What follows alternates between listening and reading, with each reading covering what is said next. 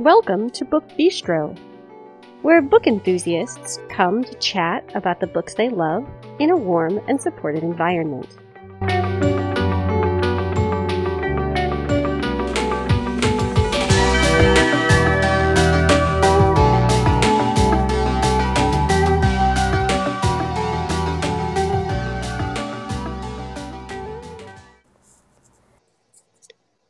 Today is Friday, June 25th, 2021.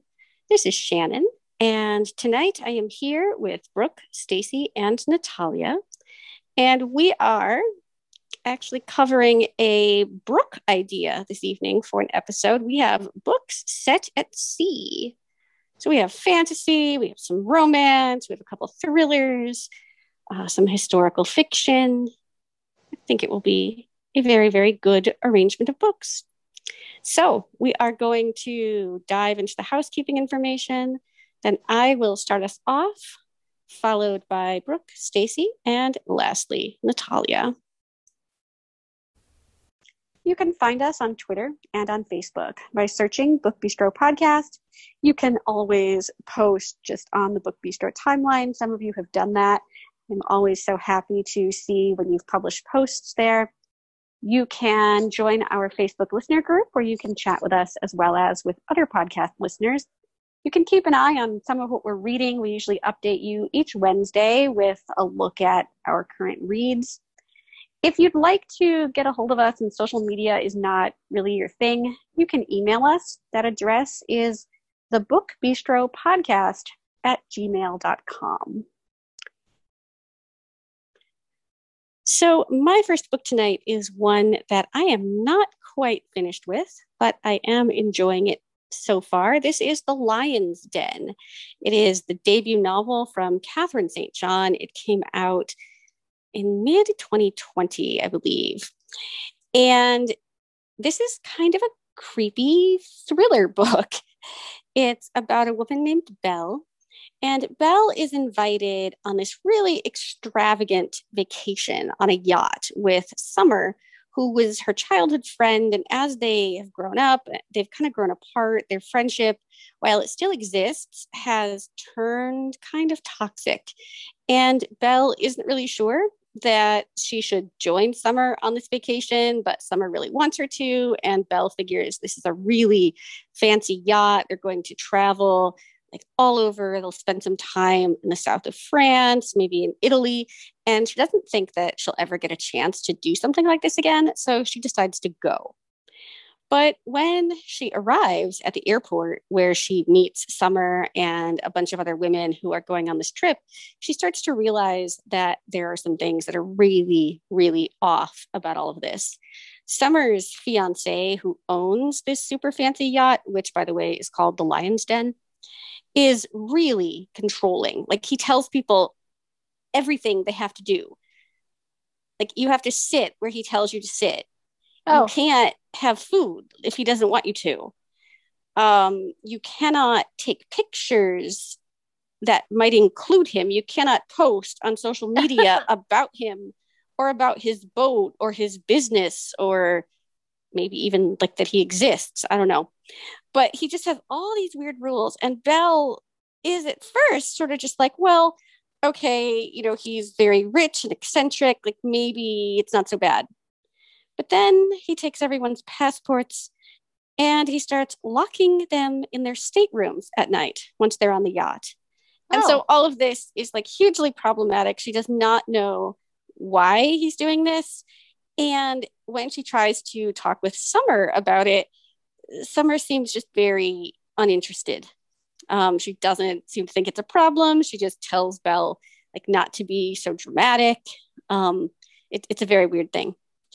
So now, of course, Belle and these other women are trying to figure out why they were invited on this trip when it almost seems like this John guy doesn't want them there and that their presence is sort of like an inconvenience to him that he's trying to keep hidden from all of his very creepy business associates. So this is a really fast-paced novel, most of which has so far taken place on the boat in the ocean. You have a few little like port visits. Like they will dock and end up like having lunch somewhere in Nice. They went to a spin class in some like little French village, but most of the time we see them, they are at sea. And it's just a really interesting way to kind of craft a thriller because there really is no way out for these people. Like they don't like what he's doing, but like what are they going to do? They're not going to jump overboard. Like there's nowhere to go. So they're just stuck in this really crappy situation. I'm really excited to see how this turns out. And I also want to read her second novel, which came out just a couple of months ago. But this one is The Lion's Den by Catherine St. John. And if you are a thriller person, I highly recommend this. I saw you were reading this, so I added it to my TBR list, but I might be bumping it up. Yes, I think you'll like it. Sounds intriguing. It's so good. Stacy, I don't think you should read it. It does not sound like a Stacy book. No. It's a Natalia book, but not a Stacy book. So my first book for this evening is Fable number 1 by Adrienne Young. And our main character's name is Fable. And she is the daughter of a well-known trader in the Narrows. And 4 years ago, she lost her mother in this freak storm. And the next day, her father drops her off on this island and leaves her there. And says that if you can get off the island, then come find me and I will give you what you deserve. So nice father. Yeah. So I don't know if I mentioned, but she's 14 at this point. And so she works I think she's 17 when the book starts. So she works for about 3 years at trying to make money to be able to get off this island. And this island, like it's like an island of thieves, as well as a place where there's not a lot of food. So she's got this is a really rough place to be a teenager and to be a woman. So and to be alone. Yeah, exactly. So she works as a dredger. So she does deep diving for gems and stuff like that. So she's been doing that and she's making money, and she ends up arranging to get off the island with a young captain named West and his young crew. And together they set off to go and find a saint, which is her father. And so as they're doing this, things are going on, and she doesn't realize that things have really changed since she last saw Saint. Like, his job has gotten more dangerous, and his enterprise has gotten more involved. So she doesn't realize, but things are going to get quite rough for her and West. And that is where I'm going to have to leave you, because to say any more, it's going to give it away. But it was such a great book. I loved just everything about it. Like, you can really tell that she did her research, because the way she refers to people about different things, the way different parts of the boat, the way that she talks about being at sea, it almost makes you wonder how much did she actually spend time there. And it was just a really awesome book. I also read the second book in the duology, and it was also great. And it just came out in, I want to say, April. So this is Fable number 1 by Adrienne Young. This is on my list of things to read. So the first book that I am going to talk about tonight pushes all my joyful buttons, especially because it's an enemies to lovers trope. And I'm a huge fan of this trope. I think it's pretty fantastic. And it's billed as a romantic comedy. And I don't know if I would necessarily classify it that way, but I'm talking about Shipped by Angie Hockman. And this book is about Henley, and she does marketing for a cruise line. And she and the social media person in the company, his name is Graham Crawford Collins. Whoa. And, she hates him. She calls him Graham Cracker Collins. She hates him because he did something to her when he first started working at this company that really screwed her over. And God, she hates him. And Henley and Graham Cracker Collins find out they are up for the same promotion. And the person who would get this promotion obviously would be the boss of the other. And so what her sleazy boss discovers is that neither Henley nor Graham Cracker Collins, I'll just call him Graham from now on, but I like saying Graham Cracker Collins, neither of them have actually been on a cruise for this company. And so he sends them on a cruise to the Galapagos Islands and says, whoever brings back the ideas that are going to, make us more money and make us more marketable will get this promotion. Now, Henley is very serious. She is very business-minded. She's taking her MBA a couple classes at a time at night while working full-time. She's sort of very dismissive of her family, particularly her younger sister. She basically is very driven, and that's her entire life. She's always making these lists, and she's always just everything she can do for this company to move up.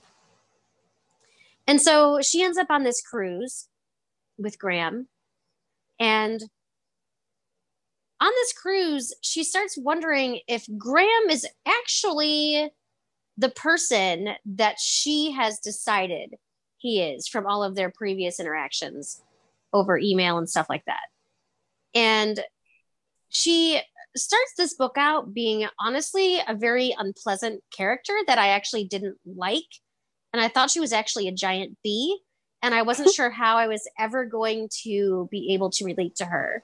So as they're going through the islands, they're cruising, they're, learning about all the endangered wildlife and seeing all these really cool things. And as this is happening, Henley begins to learn a little bit more about herself and to grow and develop as a character, all in this beautiful, beautiful setting. And also, it's getting harder and harder for her to hate Graham Cracker Collins. So what's going to happen? Who's going to get the promotion? And will the romance that starts on the cruise be able to withstand the realities of coming home to the real world? And this was shipped. And this was shipped by Angie Hockman. And I really liked it. It kind of has, she's her own person. Has her own style, but this has a similar style to me as like The Unhoneymooners by Christina Lauren. So if you, neat. Yeah, if you enjoyed that book, odds are very high you're going to enjoy this one. It has some shades of, yeah, it's really good. It has some shades of like The Hating Game, Sally Thorne, quintessential business place, enemies to lovers, best ever. And so this one kind of has those feelings about it, but you can tell that the author really did her research and has done some cruising, has been to the Galapagos Islands, just by the way that she writes about them. They almost become a character in and of themselves. And so I really enjoyed this book a lot. I want to clarify that this book came out pretty close to another book with the same title.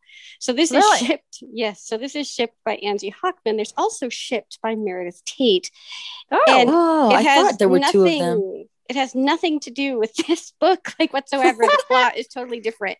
But I was very confused at first when I saw them like close together in my library. And like, wait, like, is this the same book with like an error? Or are there two?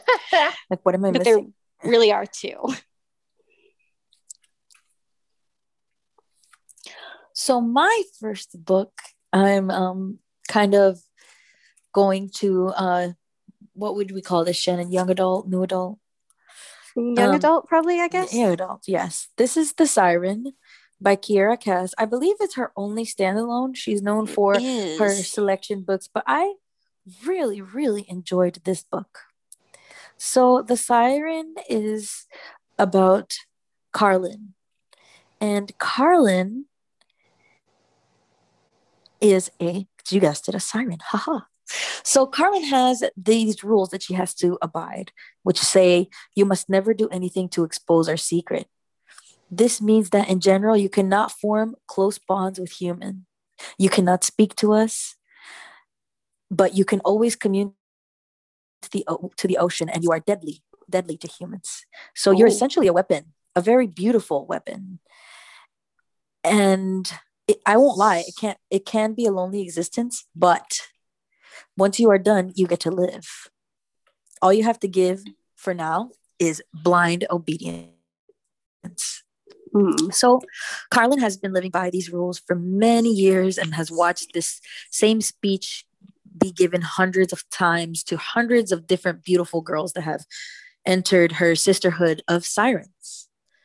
And she's been okay living by these rules because she's patiently waiting for a life that she can call her own. But when a Kinley, a human, enters her world, she can't bring herself to live by the rules anymore because the life she's waiting for just doesn't seem as promising as the life she's living right now. So this is The Siren by Kiera Cass. I have to say, I've read a lot of books about sirens, mermaids, retellings, and I think this is probably my favorite that I have read about, like, I guess this kind of creature, or at least that I could live with. So I really hope that you like it. I really hope that you like it as much as me. I do, yeah. I really enjoyed the selection. Everything I've read by her, I have liked so much. Okay, so I don't think we could do an episode about books set at sea if we did not talk about the Titanic, right? Like, it's tragic, but we have to talk about it. So this book is actually one that was one of my most anticipated books a couple of months ago. This is Luck of the Titanic by Stacey Lee. And I was so excited. I expected this to have a super long wait list at my library. And somehow I was able to be like the third person to get it. So I was very, very excited about this. So this is a book about twins. They are Valora, called Val, and Jamie Luck. They are Chinese, and they've been living kind of hand to mouth. Their father is this inventor, kind of a dreamer. He always comes up with these schemes, and none of them are any good at all. Like, they end horribly. And then he's just like, oh, wow, that didn't work. So now he's dead, and their mother is also dead. And the twins have been apart for a couple of years. Val went into service as a lady's companion, and Jamie went to the sea. And he's been now working on different boats for the past 2 years. And Val is really desperate to reconnect with him. So when the woman that she's working for dies, Val hatches a plan that is going to get her aboard the Titanic. So she has the ticket. That her employer bought her a ticket, but when she goes to board, they tell her that she can't because there are too many Chinese people on the Titanic now. Oh. And she just can't come. There can't be one more. There's just too many. So she doesn't know what to do at first. And then she realizes, of course, she will just pretend. She'll wear a veil and dress up really fancily and use everything she's learned as a lady's companion to play the part of a British woman. And she figures this is fine as long as no one ever, sees her face and realizes that she is actually Chinese. So she does sneak aboard the Titanic, and she reconnects with her brother. And she has a plan because Val always has a plan. Now, kind of like her father, her plans are not always the best. However, they do seem to be made with better intentions than her father had. So Jamie and Val were taught from a very young age to do acrobatics. And it is Val's dream that the two of them get hired on by a circus. And if they can do this, she thinks pretty much they'll have it made. But Jamie doesn't want to be an acrobat. He has found a life for himself on the sea and acting, in a troupe and just being always moving around from city to city, doing these tricks that could be really dangerous. He just doesn't want to do it anymore. And that's really hard for Val to hear. And then, because it is the Titanic, we all know what happened, and it is terrible, terrible, terrible.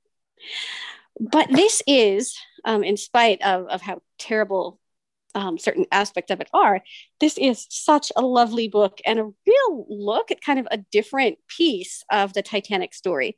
Because apparently it really is true that only a certain number of Chinese people were allowed to board the Titanic. And when the Titanic actually started to sink, the Chinese were often prevented from getting into lifeboats. They were not offered the same chances at getting off the ship as people who were white. And so this looks at that situation through Val's eyes.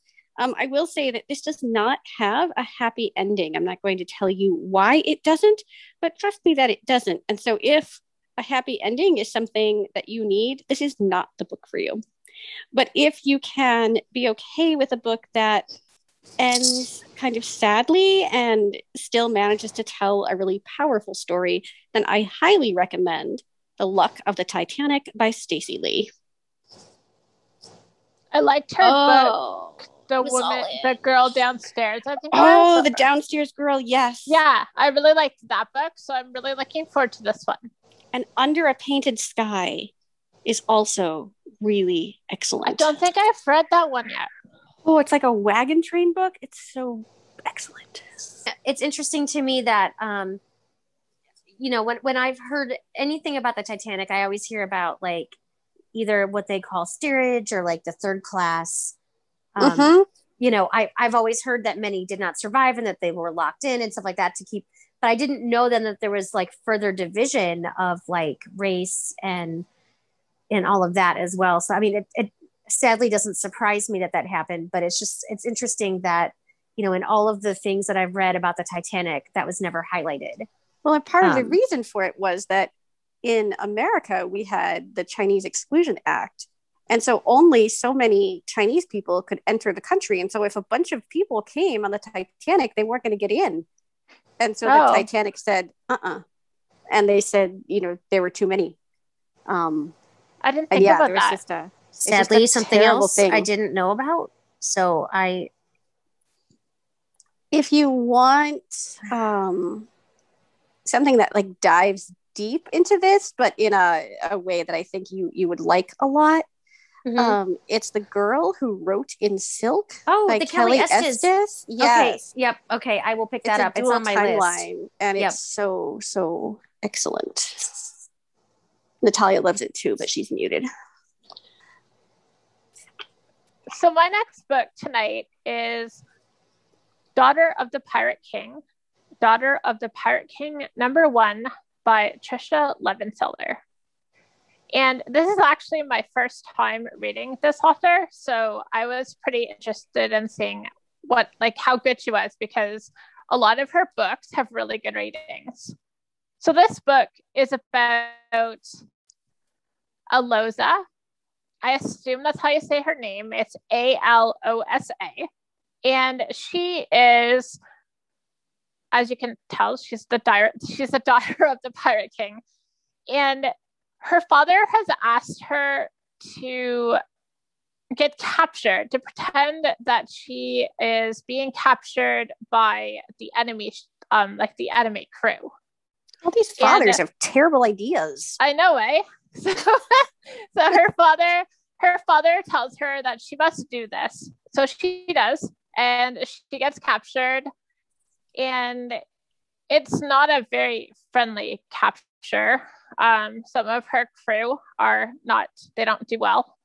And she's captured, and she doesn't want this enemy boat the captain or whatever to know anything about her. Like they don't want, she's pretending that, like, she doesn't want them to know that she's got some secrets and she's got some secret powers and stuff like that. Like she doesn't want them to know.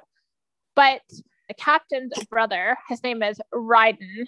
He's kind of very observant. So he knows there's something going on, but he can't quite figure out what's going on.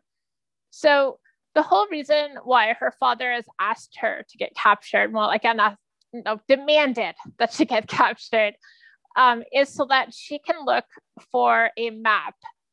He thinks that this enemy crew has a map, or at least part of a map, to a treasure, like a treasure that's been hidden for a really, really long time and nobody knows where it is.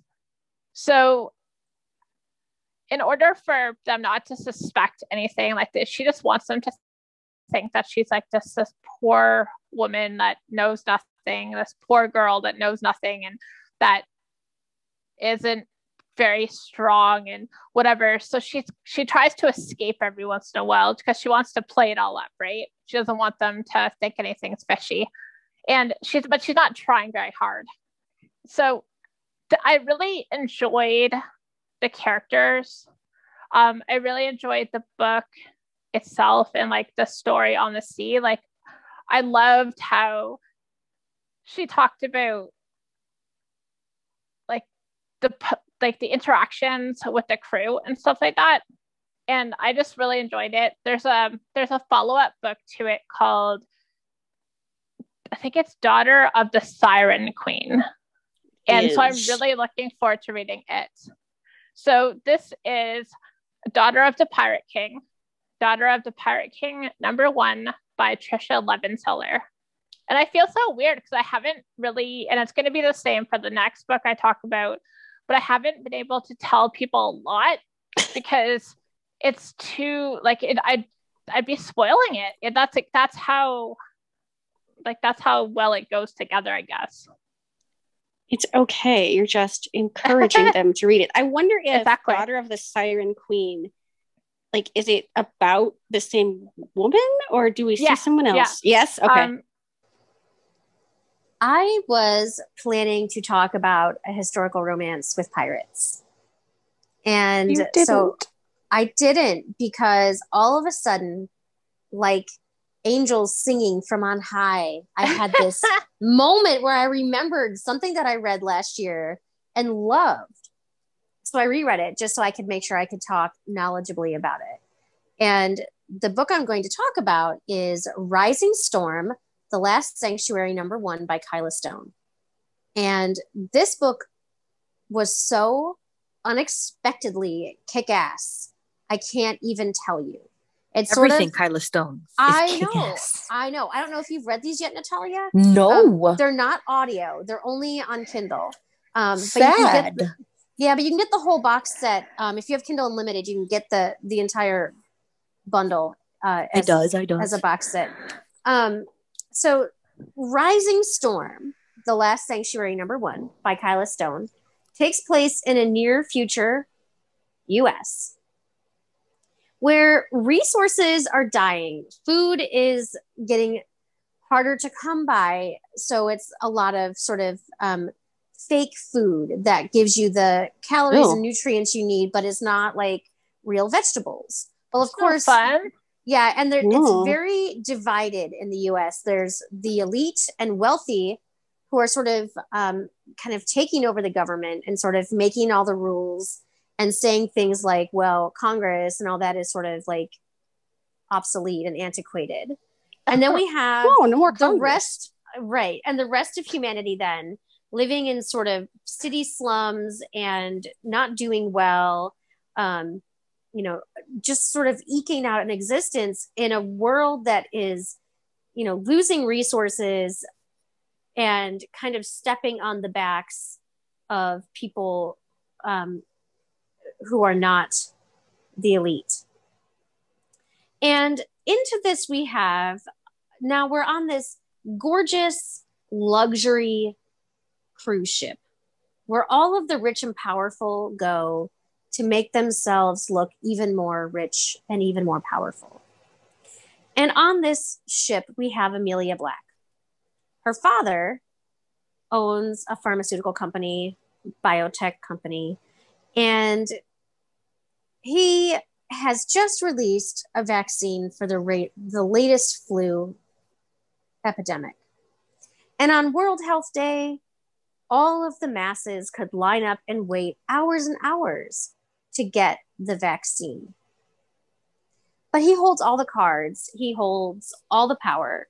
And, you know, what you kind of learn about Declan Black is that basically he wants to be the most powerful man in the country. So he is on board this luxury cruise with his daughter, Amelia, his son, Silas, and his wife, whose name is probably Elise, but she was such a waif of a character, just very meek. I don't remember much about her. And they're like living it up, you know, living in luxury, eating all the fresh fruit and avocado and fresh vegetables that the average citizen is unable to obtain because it's too expensive. And then we have Gabriel and his younger brother, Micah. And they are working on this ship for reasons that I will not get into. Gabriel is part of a group that is going to overthrow the elite, sort of in his mind, in the way that was done back in the Revolutionary War in the 1700s. And Gabriel and Amelia meet, and there is some spark of attraction. And then things get a little dicey because there's a kidnapping. There is then basically an entire hostile takeover of this ship that goes so incredibly wrong. And it's also sort of the beginning of an apocalyptic event. But the first book takes place entirely on board this ship over the course of just a couple days. And so even though we don't get a ton about like various like islands or various locations, it takes place entirely at sea. And there's suspense and murder and mystery and intrigue like you have never seen. There's also the beginnings of a romance that you wonder, how is that even going to be possible? And if all that isn't enough suspense for you, there is something that we learn that we know that when these people come ashore, if they actually make it through this situation alive, they will have to deal with way more than the rich and powerful. They will have to deal with the results of someone trying to play God. This book was so good. I can't even tell you. It was, you know, it's futuristic enough where you know it's not like 2021, but it feels like it's close enough. It's very near future. So like people still talk about like Guns N' Roses and, you know, like music and things that we would have known from years ago. So this book was really good. I loved it. I love the series enough that I'm actually doing a reread of it now. And Kyla Stone, you know, she writes characters that are typically younger than I enjoy reading, but this book is so action packed. It's nonstop.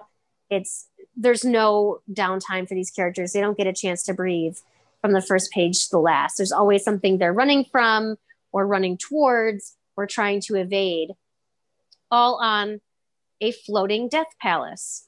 So this again is Rising Storm, The Last Sanctuary, book 1 by Kyla Stone. And it is so I don't know how I've missed kick-ass. these. Well, I know. I need this. I missed them. I mean, I know Sarah missed them because they were they're Kindle only. So like they weren't on my radar.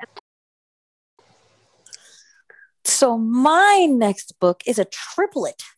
Yes, it is. 3 authors instead of 1. Or and 2. 3 really great authors that we all know. Beatrice Williams, Lauren Willig, and Karen White. Team and W. Yes.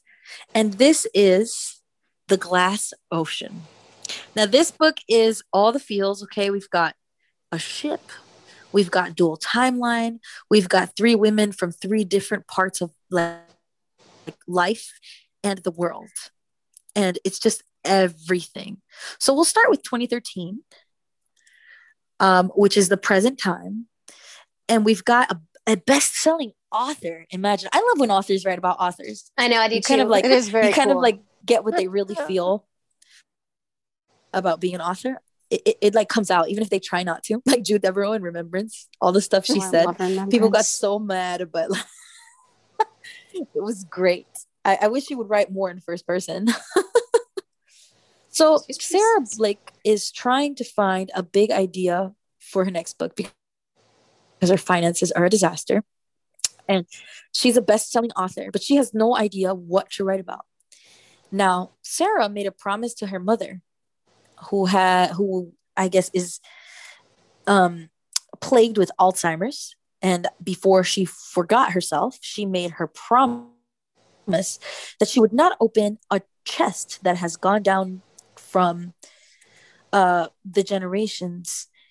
And it ended up being her great grandfather who was on the Lusitania, which sank. And the Lusitania was a German U-boat in 1915. But what she discovers there could change history. And her desperation leads her to break her promise and open the chest. So when she opens the chest, she ends up taking a journey to England, where she wants to get the help of John Langford. And he's kind of like a member of the modern day parliament who's been recently disgraced. I didn't even know you could get disgraced in modern day parliament still. But Mr. Langford's family archives might contain the only key to the long ago catastrophe. So let's go back to April 1915, where we have Southern Belle, Caroline, whose marriage seems to be in trouble. And now when I saw this, I remember reading this. I'm like, well, how is a marriage in trouble in 1915? I wonder what that looks like. Very easily. But yeah, I guess so. So her industrious husband, Gilbert, he has become very remote and preoccupied. And he used to be very attentive with her. But now he's very into his business and something else she can't quite put a finger on. So she's hoping that a trip on the Lusitania to London will bring them closer together. And especially because they have these awesome, lavish first-class accommodations. So she wants them to reconnect. But she feels a spark for an old friend, Robert Langford. You see the same last names here and different time periods, right? And Robert Langford is her old friend who turns out to be on the same ship. So Caroline has been feeling very restless and she's kind of longing for a different existence. So she's determined to stop being a bystander and take charge of her own life. I wonder what that looks like. And then now, also in 1915, we have Tessa Fairweather, who is traveling second class. I know, traveling second class on the Lusitania, and she's returning home to Devon, England, or at least that's her story. But Tessa's never left the United States before, and her English accent couldn't be faker if she tried. She's really Tennessee Schaff, and she's the daughter of a roving con man. And she's got a very cool talent where she can steal and forge just about anything. But she's kind of had enough with living this not so pristine life. And her partner has promised her that if she can pull off this one last heist, she is done with this game and she can go on to live a normal life. And while she desperately wants to believe this, she feels like there's something about this job that kind of isn't what it seems. People are not being very truthful. So this is a book about three women who will work against time to unravel a plot that might change the course of their own lives and history. And oh my God, is this book rich with everything. History, friendship, being a woman, different time periods. It's just, it's so amazing. And what I liked about it is that there are three women who wrote this book and you can't really I don't know if maybe it's easier very because it's 3 seamless. points of view, but it's very seamless. Very seamless. And I don't actually know if each author wrote in the point of view of one woman or not. I haven't looked that up, but I think so. But either way, it's just, it flows so well. I hope that these three come up with another book together if they haven't already. So, but I don't think so. Karen White was on the podcast twice, this last time in April for The Last Night in London. Oh, and yes. we talked about the new Team W book, which should be coming next year. But the one that you missed, I think, is All the Ways We Said Goodbye, which came out last year. And it's a novel of the Paris Ritz at different points in history.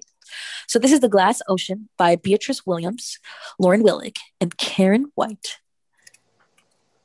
I love each of these women individually, but I think I love them most together. I have to pick this back up. So I am really, really excited to talk about my third book tonight because it is the subject of a failed Book Bistro interview. We have had 2 failed Book Bistro interviews, and this is one of them. Oh, we had 2? Yes. This is Dangerous Women by Hope Adams. And Hope Adams, if you've never read her, is delightful to read, but she is about 50 times more delightful to talk to. And I was so sad when this recording was lost in a hard drive crash, and I was unable to get her to re-record with me. But she is this lovely elderly British woman, and there were just all these really strange things, like some alarm was going off on her phone and she couldn't figure out how to turn it off, so she just tossed it in her laundry basket and buried it and then closed the door so it would stop going off. But she was just lovely, and she was telling me all these things about the pandemic in London and how, Parliament was being run on Zoom. And she wondered why the US, couldn't do something similar and have Congress on Zoom. But she's just one of those people who's very wry and witty. And I loved talking to her so much. And I was really sad that this is an interview that I was unable to bring you. But Dangerous Women is the story of the Raja. And the Raja was a convict ship in 1841 that brought 180 women from England to what we now know is Australia. And this book was inspired by the creation of something called the Raja quilt, which is a real thing that exists. And apparently it was on tour several years ago, and she was able to see it. This is a quilt made by the convict women aboard the ship. And it's sort of like a living legacy of who these people were and their kind of desire to have a different and better life in a new and untamed land. But this is also a historical mystery because on the ship, late one night, a young mother, is mortally wounded. She eventually dies, and this then needs to be investigated. So one of these women who has already been found guilty of committing some crimes, some of these are petty crimes, some not so much, but all of these women have done something that has put them on the wrong side of the law in the past. And so how is anyone supposed to find out who the murderer is when everyone has sort of already been found guilty? So we see this sort of in a couple of ways. We see this through the investigators questioning various women. And then we also are just kind of taken back in time to each individual instance that these people are talking about. So it's a very unique structure to this book. It reminds me a little bit of The Exiles by Christina Baker Klein, which is another book about a convict ship. But this one, yes, it was. But I thought this one was just incredibly well done. I loved the incorporation of the quilt's creation into the story. And it was just one of those things that you start reading and you really don't want to put down. And every time real life kind of gets in the way, you're kind of miffed because now like you're stepping out of this world that you've been inhabiting for a while. But this is Dangerous Women by Hope Adams. And this is a book that is another one that people rate pretty low. And I don't understand why. It definitely needs more love. It's on my TBR list, but now that I know more about what it's about, I'm definitely going to move it up. Yes, it's so good. So my last book for tonight is Dark Shores, Book 1 by Danielle L. Jensen. And this book is about Terry-Anna, sorry. Terry-Anna is the second mate? I think it's called second mate or second hand. She's like the second to the captain. I'm not really sure. I'm not really down with the lingo. I don't really know. But her mom is actually the captain. And it's really neat because there's a lot of women on this ship in the crew. And I thought that was really cool. And it was actually similar in another book I read as well. And I just think that's so cool. So they are called Maarns, M-A-A-R, I think it's I-N-S. And they are like the people of the sea. So like they know the secrets of the sea. They know how to get from place to place. They're very much, they're in tune with the sea. And then we have one of her friends, they come to land, to port. And one of her friends has been betrothed to this nasty senator guy. And Terry-Anna knows that her friend really doesn't, she can't be with this man. So she ends up telling her a secret that she should not have shared. And it's the secret of how there's another land that people have not really ever been to. But the problem with this is she was never just supposed to tell this secret because it's like one that they're keeping kind of hush hush. And one of the rules of the Maarns is that East should never meet West.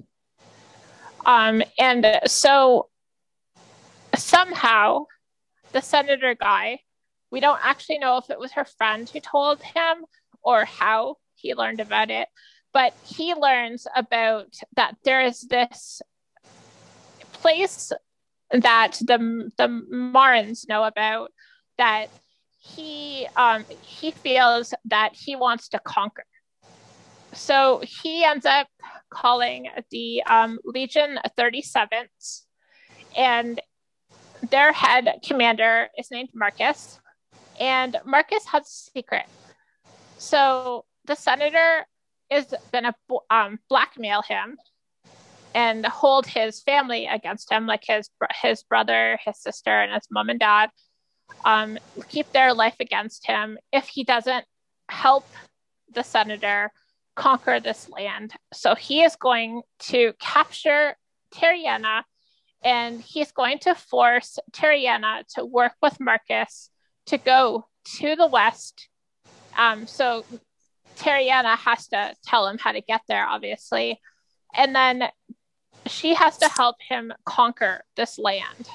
So, yeah. So Terry-Anna and Marcus both have their families that they're trying to look out for because Terry-Anna and her crew have been captured. And her mom is being held as well as the rest of her crew that's still alive. And so and some of them are family. So she feels that she's got to do what the senator says in order to keep her family safe. And Marcus is kind of like under the same problem. So they need to work together, but at the same time, they need to decide how far they're willing to go. So this is Dark Shores, Book 1 by Danielle L. Jensen. And I think there are 7 books in this series. I just only read book 1 so far, but it's one that I think I'm going to continue.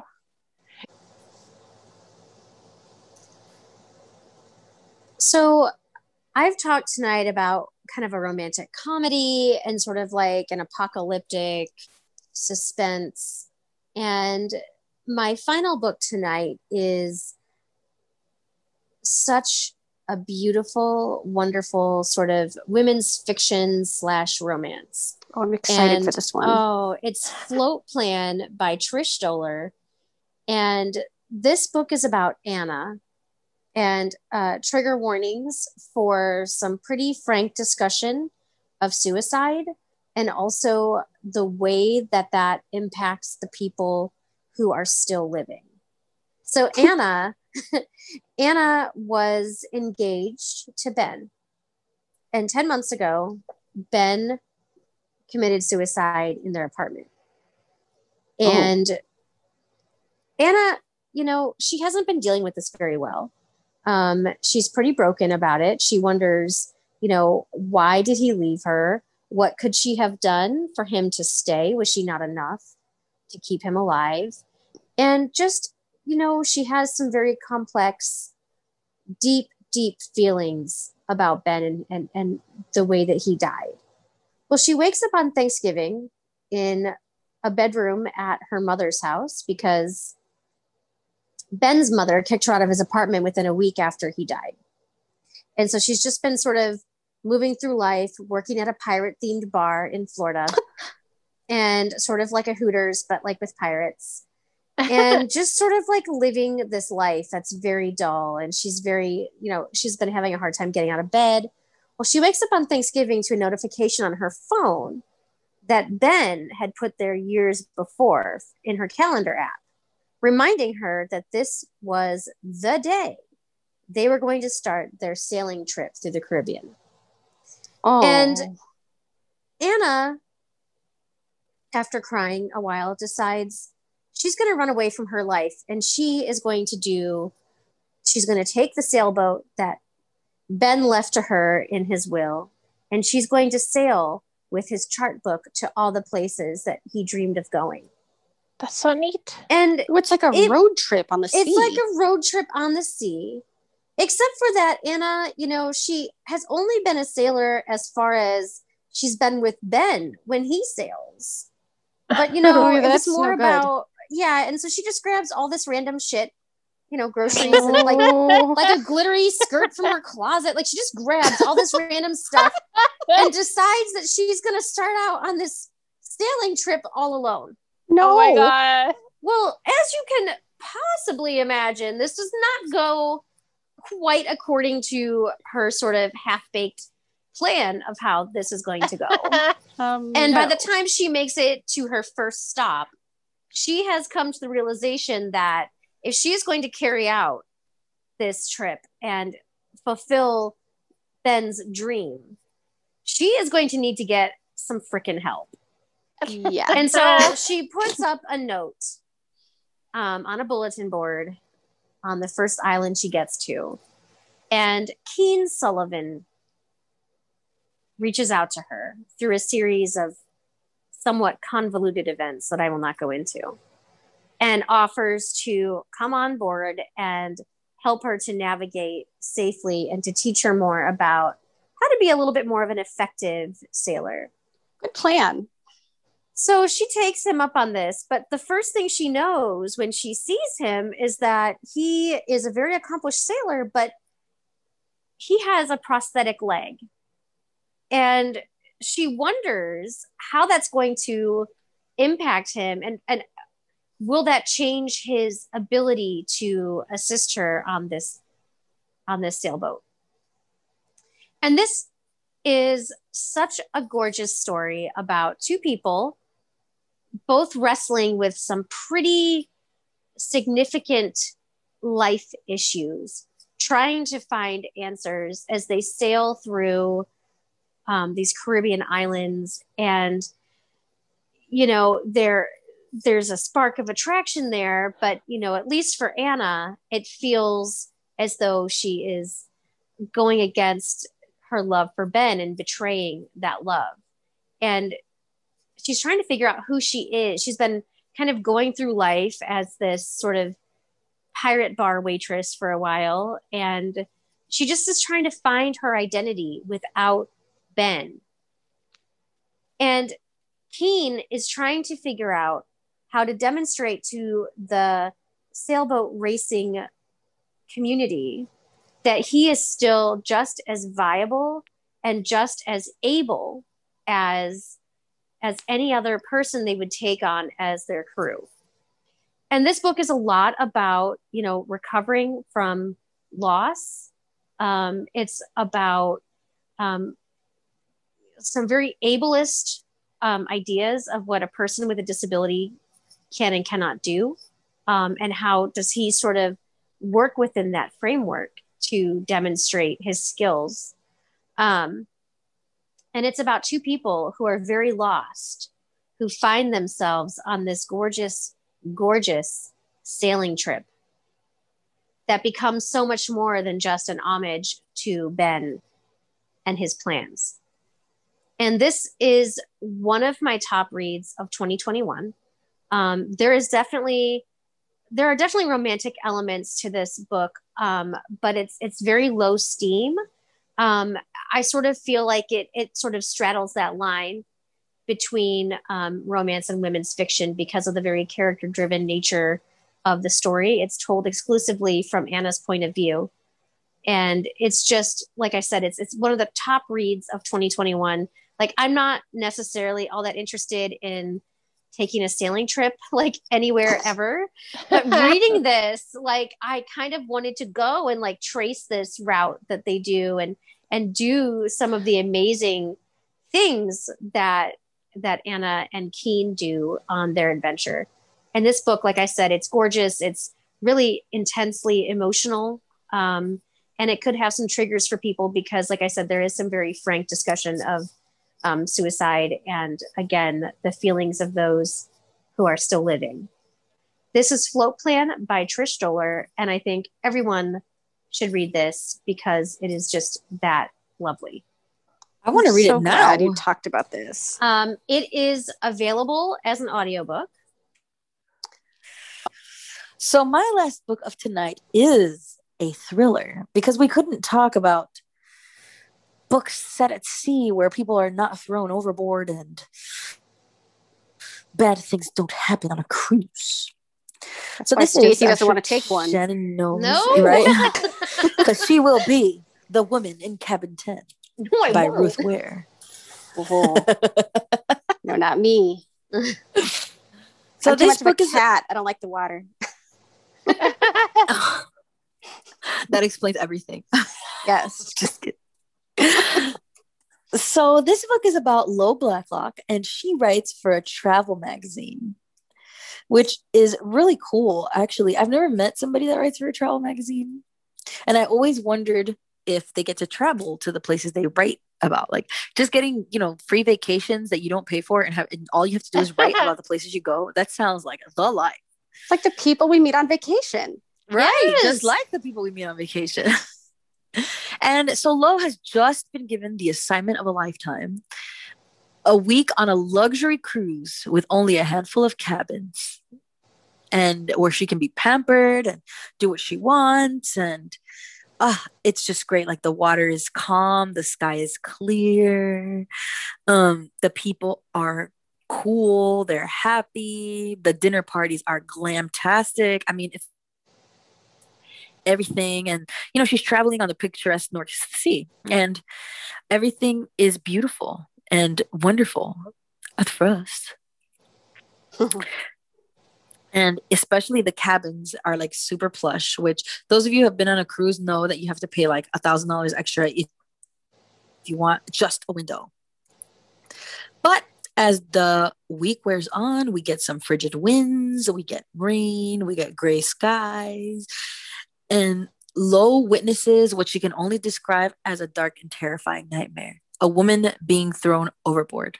Oh, God. Dun, dun, dun. But here's the problem. Now, the bigger problem with this woman being thrown overboard is that when she I guess, does her head count and tells her story and stuff. All the passengers are accounted for. Holy crap. So the ship just goes on like nothing has happened, and she's just crazy, right? In spite of her desperate attempts to convey that something or someone has gone terribly, terribly wrong. The party goes on. So who is this woman? Why was she thrown overboard? Or is Lo just seeing things? To find out, you must pick up and read the book, The Woman in Cabin 10 by Ruth Ware. Is not my favorite Ruth Ware. I think my favorite is The Turn of the Key. I really like that one. That one and The Death of Mrs. Westaway. I think I like that one too. That one was good too. I think that one's really good too. Yes. I like this book. I like this book a lot, actually. All right. So this ends an episode set at sea. I am not at sea as we record this. I'm sitting on a couch in an apartment with a sleeping dog and lots of rain pouring I'm on a float outside. in the middle of the ocean. You are not. I am too. It's called the bubble. It's a bubble, all right. I want to thank Stacy, Brooke, and Natalia Who Lies for joining me tonight. Parents lie. It's sad but true. That's why Stacy and Shannon and I, we never lie because we are not parents. Oh, maybe it's that's okay. it. Your parents lied to you. I'm sure they did. And as always, thanks goes out to Christine for all of her fantastic editing. Thank you so much to each and every one of you who hangs out with us each week as we talk about fantastic books.